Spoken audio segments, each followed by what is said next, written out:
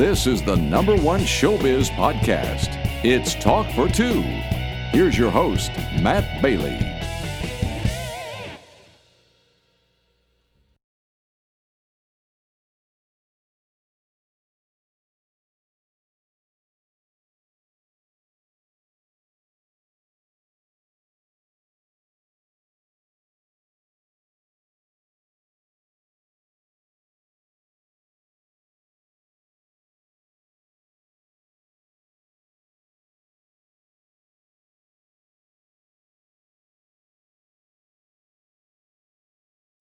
Thank you very much, Gary. Welcome in, everybody, to the 4th episode of our Washington, D.C. premiere week. This is Thursday, November 5th, 2020, and our guest today is iconic voice actor Rob Paulsen. Now, don't know the name Rob Paulsen, but you know his characters, I gotta tell you. The two biggest ones that launched his career is he was Raphael and Donatello in the original 1987 animated Teenage Mutant Ninja Turtles, reprised the role in 2012, but in between there, he did so many different things. Of course, he's Yakko Warner, Dr. Otto, and Pinky from Animaniacs and Pinky and the Brain. My personal favorite, Carl Wheezer from Jimmy Neutron, and I gotta tell you, he did Carl Wheezer's voice so many times throughout this conversation that I just lost it. Anytime we have somebody and they come on and they do their character, it's just, all sense of me being a 20-something-year-old talk show host goes out the window, and I'm a kid.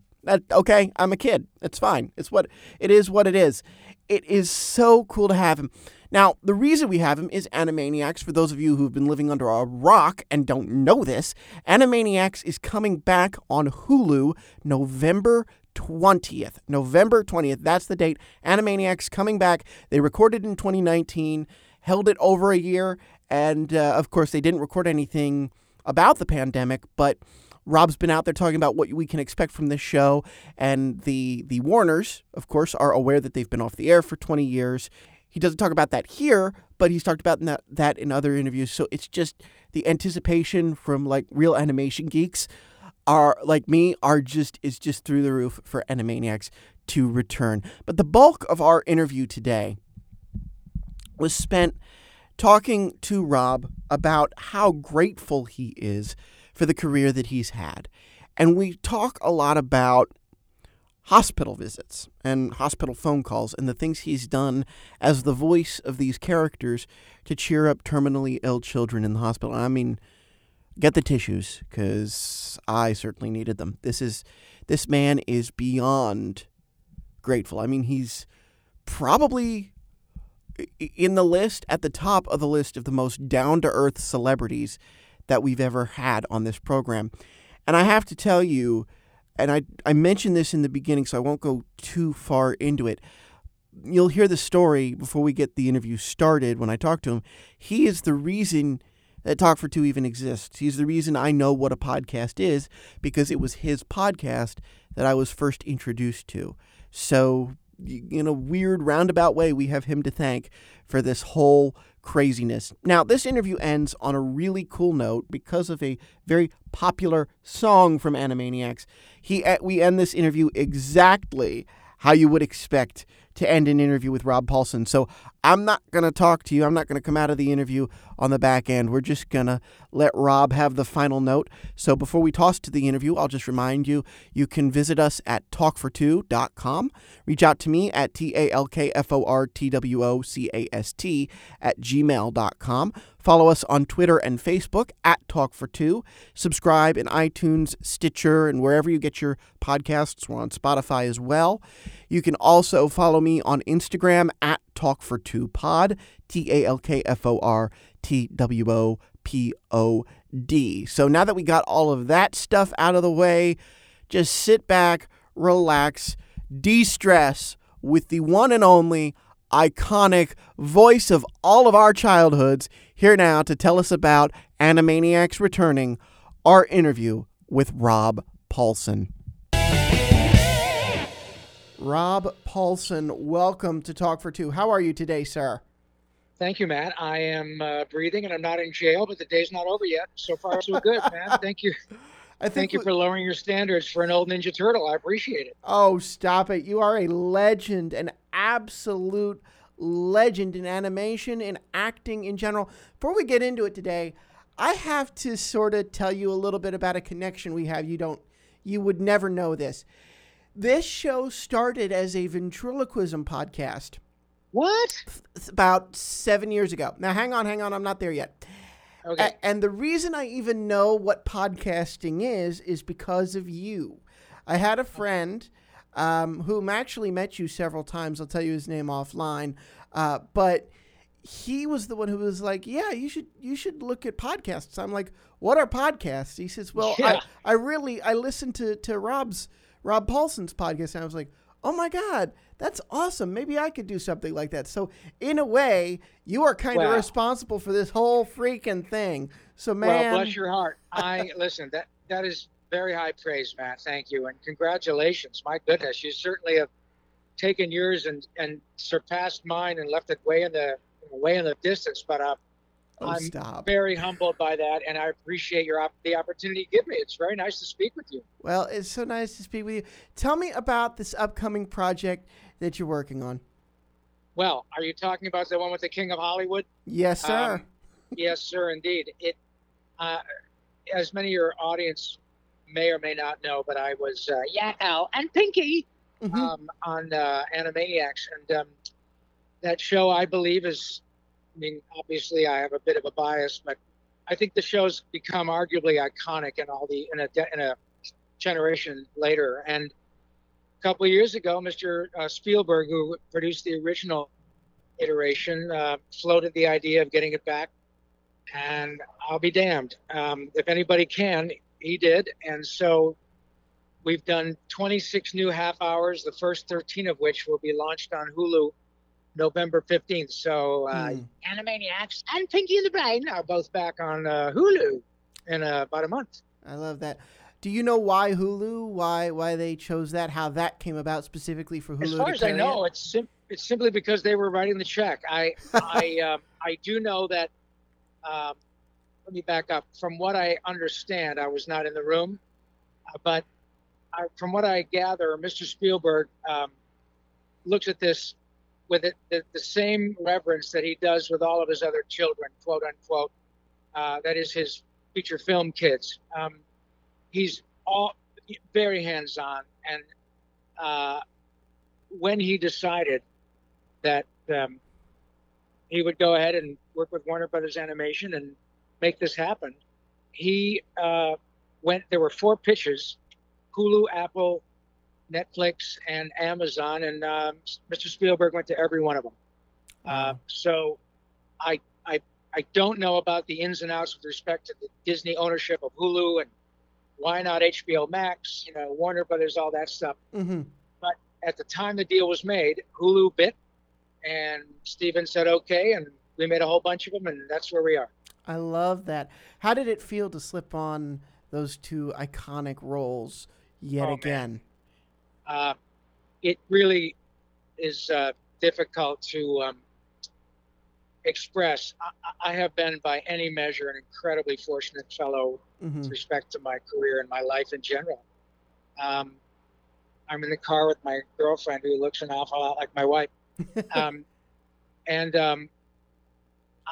sweet. The opportunity, Matt, to do this again with a brand new audience that is exponentially larger than the first go around, which produced that initial huge audience of, as they say, children of all ages, with Tress MacNeille, Chess Harnell Wacko, and my friend the brain, Maurice LaMarche, and Steven Spielberg, and Randy Rogel, who wrote United States, Canada, Mexico, Panama, Haiti, Jamaica, Peru, and all, many of those other Animaniacs favorites. Again, and Stephen Julie Bernstein doing the general scoring, who are the proteges of the late, great Richard Stone on the original go-round, is beyond a privilege. Honest to God, how on earth does it happen where you get to do this again with those people at a time in our lives when, frankly, I think we can all agree that 2020 is given the world literally a whole pile of nasty lemons, and Yeah. we get to make lemonade and finish out the end of the year with a big old fat lemonade cocktail. And that may be a bit hyperbolic for the world, but we all know that, we all share the uniquely human um, desire to laugh.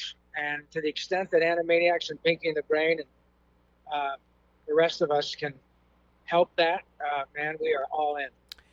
I gotta ask, did you record it in a closet during the pandemic, or were they well done before the world turned off?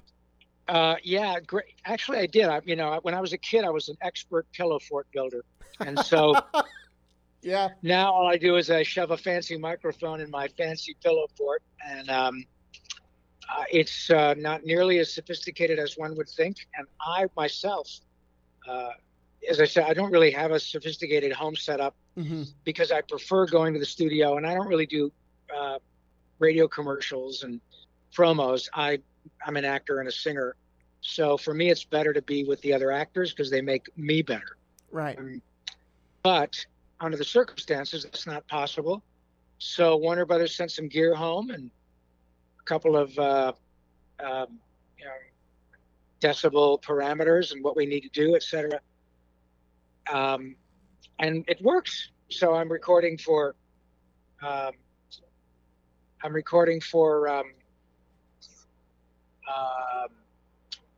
Warner Brothers, Mm-hmm. Disney, PBS. Yeah, it's great. And I would, again, prefer to be with the other actors, but it's nice to not have to worry about losing your job. How does that change your acting, your voice acting, when you're not necessarily with them? You can't react to them. How does that change how you deliver those lines in character? That's an excellent question. It changes the question almost answered itself. It changes because there is no one there. So Mm-hmm. with all these skilled actors, as I said, it's not, again, that $100 word, it's not hyperbole. When you're surrounded by people like the folks I mentioned, or Billy West or Frank Welker or Tara Strong or Jess Hart, whomever, D. Bradley Baker, Jim Cummings, you name it, Mm-hmm. they make you better.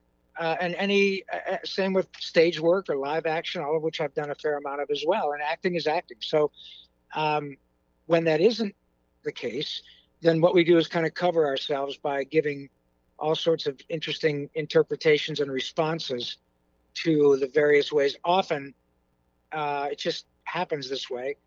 I am recorded after Tress and Jess are, or after Maurice is, sometimes before, but for whatever reason, I seem to be in that particular chronological order. So they often will play a select take for me, and I'll hear how the brain asks me, Pinky, are you pondering what I'm pondering? And then I can respond accordingly with the right amount of pinkiness and say, I think so, Brain, but if Jack's black and Betty's white, is Marvin gay? Something like that.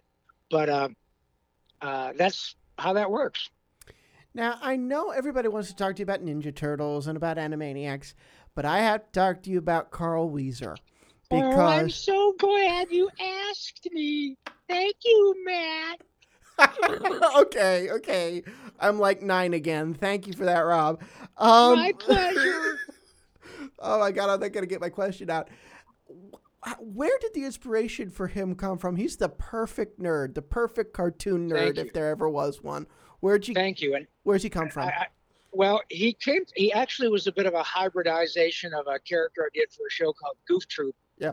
And then they did the Goofy movie, and it was a blast of a show. Billy Farmer has been the voice of Goofy for 35 years. Jim Cummings, the aforementioned Jim Cummings, played my dad, Pete. Mm-hmm. And PJ was kind of this, big, as they say, husky. That's what they used to call kids like me, husky. And, I was Max's butt. So I took that same placement and put it a little higher with a very lazy L and slowed it down. And I'll tell you what, the real secret to that character is the really terrific artwork. I don't draw them and I don't write them, but when it works with the voice and the picture and this, oh my God, it's really magical. And I got to say, Carl blends with his cartoon 3D visage beautifully. It's a really nice character. It does. I'm jumping all over the place because it's such a treat to be with you. But when did you realize you could do this? I mean, I was like you heard me say, this started as a ventriloquist podcast. I was nowhere near the ability to do voices when I was doing Vent, as so many people in and out of Vent and animation voice work can do. When did you realize that you could really play with your voice like you do? Well, I your audience, but in my youth, my heroes were Jonathan Winters and Victor Borge and Lucille Ball and Carol Burnett, et cetera, that crew. Then in high school, the Pythons and Peter Sellers, a big hero. I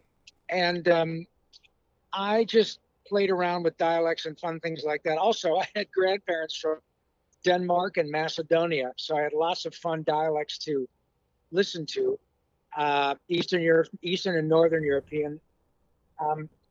And I played around stealing different mispronunciations of words by my grandparents.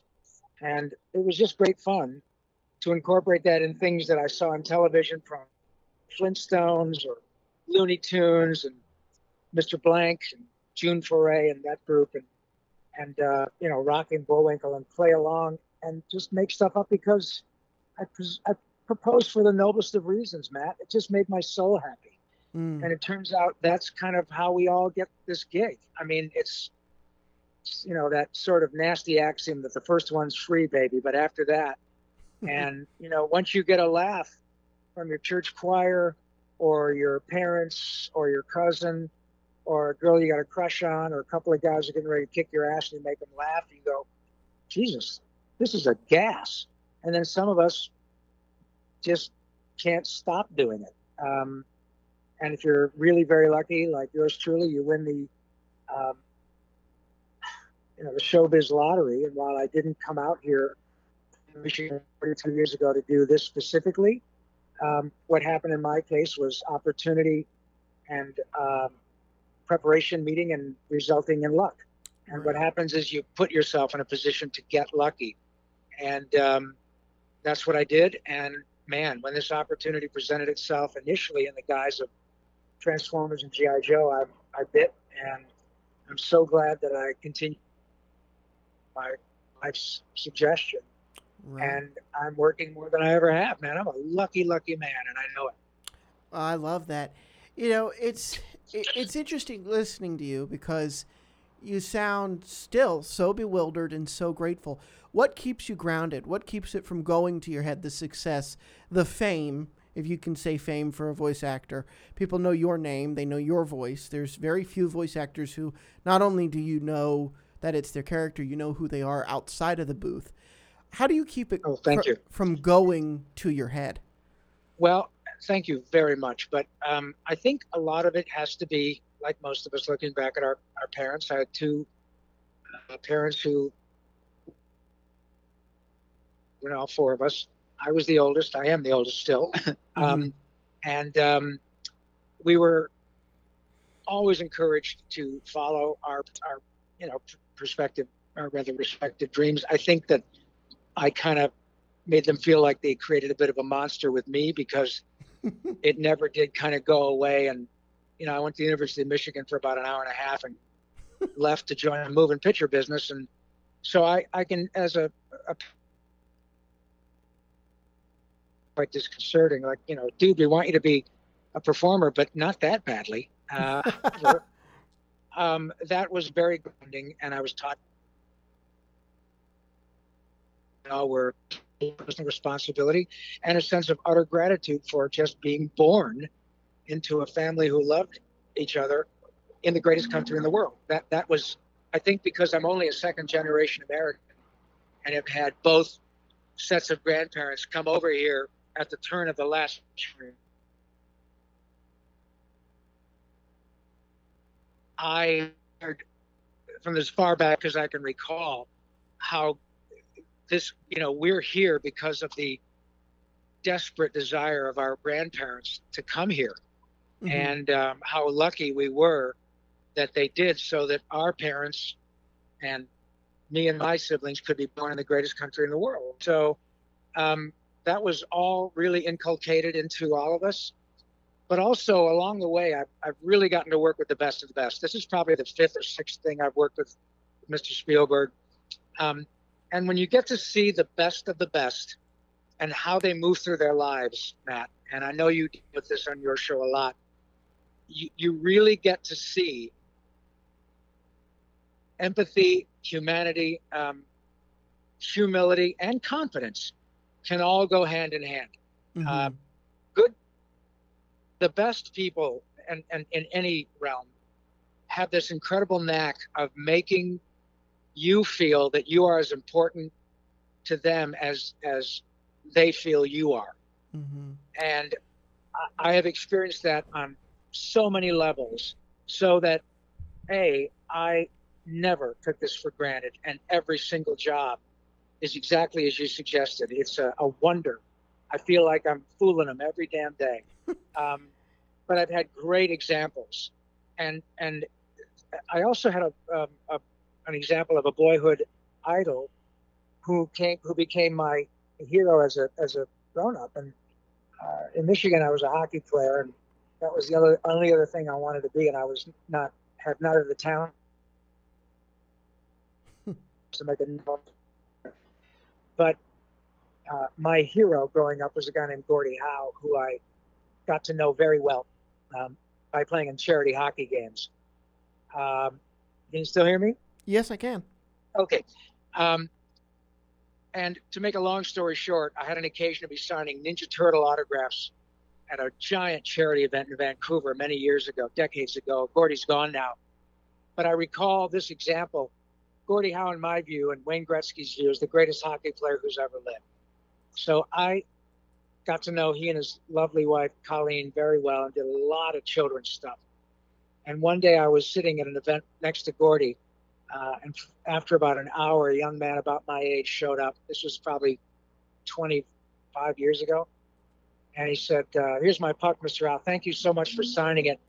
Your hand must be getting tired. Gordie was probably 65 at that age. And he said, not at all, son. I've worked too hard for this privilege.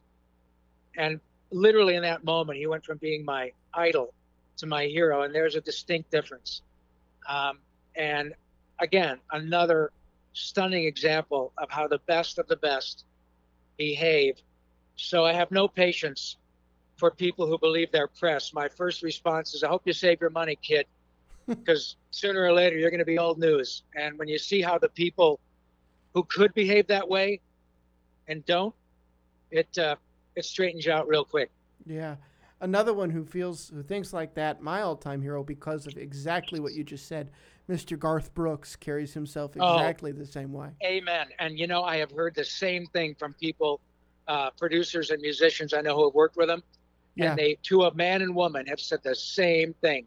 And I love that. I love that. And it does so much good for the artist. Yeah. But it is, when it's that authentic, you develop fans for life because they find how authentic and accessible you are. Mm-hmm. But it also makes your art better, because they realize that the person who they get to know you a little bit, and they understand that the person who's creating the art that makes them laugh or cry or buy their music or watch their cartoons or listen to their podcast is authentic, and the people are invested in the creation. It's not just for the money. Mm-hmm. And Garth Brooks has every nickel he'll need. It's not about the money. Yeah. Guys like that, and women like Adele or David Copperfield does 15 shows a week. The guy's got $900 million. It's not about that. It's about, how do I make the audience lose their minds at 65 years old? Yeah. And so when an audience knows that about Mr. Brooks or David Copperfield, it's like, you know what? I love this guy because when he sings and he's crying on the microphone, it's authentic. It's, he's already got my money. It's not about the money. And that helps a lot when you move through life like the people we're discussing. Exactly. And that's why, everybody knows you for being so engaged at fan conventions, like you were just talking about. But you also do a lot of philanthropic things, and I'm going to perhaps put you in a little uncomfortable spot to maybe, because I know people who do good things, they don't like to talk about it that much. But, I have mild cerebral palsy myself. I'm not closed about it, and I know you work with charities for people who have severe physical disabilities and some other things. Absolutely. How did you get involved in that end of things, in the charity and philanthropic work? I think, again, as a result of my family, I have a cousin who's a couple of years older than I, who is a special needs woman, and grew up around Sweet Debbie and saw what my aunt and uncle dealt with, to make sure that her life was comfortable, et cetera, et cetera. But it was also a chance to learn empathy and not just sympathy, and the difference between them, which was certainly cultivated by especially my mom. But I was given a huge gift because the first seriously successful animated show I worked on was probably 3 years after I got really involved in animation. It turned out to be Ninja Turtles. Now, not only has it generated $6 billion in merchandise and done, I don't know how many iterations, 2 of which I've been on, but the opportunity that gave me immediately to do exactly what you discussed. And that's how I got to meet Gordy and Colleen Howe. Visiting children in the hospital, it took about 2 seconds to realize that children all over the world wanted to talk to Raphael or Donatello or Michelangelo or Leonardo, and often they were ill. Often they were on their way out. Yeah. And when that show hit, I was 31 years old. I had a 3-year-old son. And it was the most wonderful confluence of happenstance to be able to have a little boy who's going to grow up with what turned out to be Ninja frickin' Turtles, and an example of the deepest love that a human can have for another is their child, but then to be able to look at that and get a request from Make-A-Wish or the LA Children's Hospital or Shriners or the Danny Thomas forgot the name of the hospital. But the number of times I said, oh my God, that could be my little boy. That could be Ash. How can you not do it? So then, again, you see the difference the character makes in a young person and their parents' lives. And again, I don't draw them, I don't write them. Most of those children never knew who the hell Rob Paulson was. It doesn't matter. The response that you receive from the parents or a child life specialist or even a surgeon will call you and say, you will never know what it meant to my glioblastoma patient that Carl Wieser called her. It's mind-blowing, and it is something that you cannot get enough of. No. It's something that is absolutely drives me, and it is not just me. The reason, as I said, I got to know Gordy Howe because he was utterly selfless, virtually 24/7 until he got to be probably 83. It was all about being a hero to people his own age. My father practically fell over when he met him. Love that. So again, you see that, whether it's with a check or their Sharpie or just coming in and giving somebody a handshake or saying, are you going to finish that croissant? It doesn't matter. It does what it does to you right now. Yeah. How I have won the lottery, my friend, and I got to do it until I can't anymore. Well, it's what we need right now because a drawing, a voice, a connect makes a connection that can get people through something like a pandemic, can get people through something like an illness, and it brings joy, I'm sure, to the parents to see a child whom they're about to lose have joy in their life, Yes, I do know. And I know implicitly. I have had, hundreds of children over the years, but probably 15 or 20 that I recall very well, whose children have made it. Some as up to 7 or 8, some to 15 or 20. And the parents keep in touch with me, and at various times. And I honestly, the power of these characters, as a result of nice people like you giving me an opportunity to speak about them, and the advent of, before COVID Con, of live conventions all over the world, I got to see the depths to which people connect with these characters. And it is nothing short of inspiring. And I love getting a chance to go back to Warner Brothers or Disney or Cartoon Network or whatever, and say, Nickelodeon, you guys, check out these photos of these autistic kids I met at so-and-so, or this young man who is met me with his family, and he explained to me that his childhood was an absolute mess, and but for Ninja Turtles, he and his brother would never have made it through their respective journeys in the foster care system. Yeah. And now here I am with my own family, my 2 kids, and God damn it, we're all in our Ninja Turtle t-shirts. And this man at 36 years old is saying through tears, you will never know what Ninja Turtles meant to me. And I never in a million years would have known that. And I'm telling you, that connection is profound, Matt. Yeah. Yes. I absolutely love that. I love that. And that's why we're seeing Animaniacs come back. I have to ask, as the millennial, are we going to see Jimmy Neutron come back? I hope so, because I haven't ridden Ohama in years. And I gotta tell him that Matt Bailey will have me as a guest if we get a reboot. Yeah, I hope you do too. Now, before we let you go, I'm going to put you on the spot. You could say no, and I'll edit it out.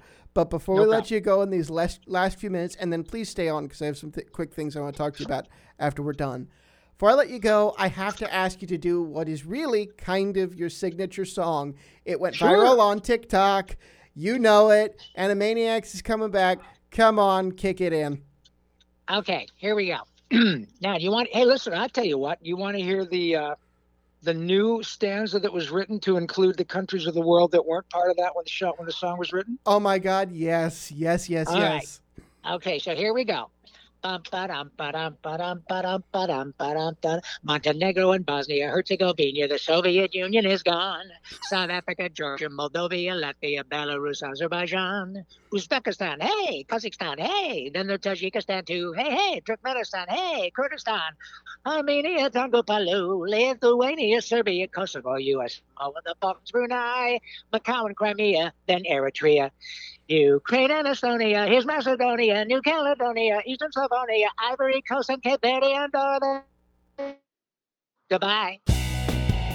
You can hear more show business interviews with the stars at talkfor2.com.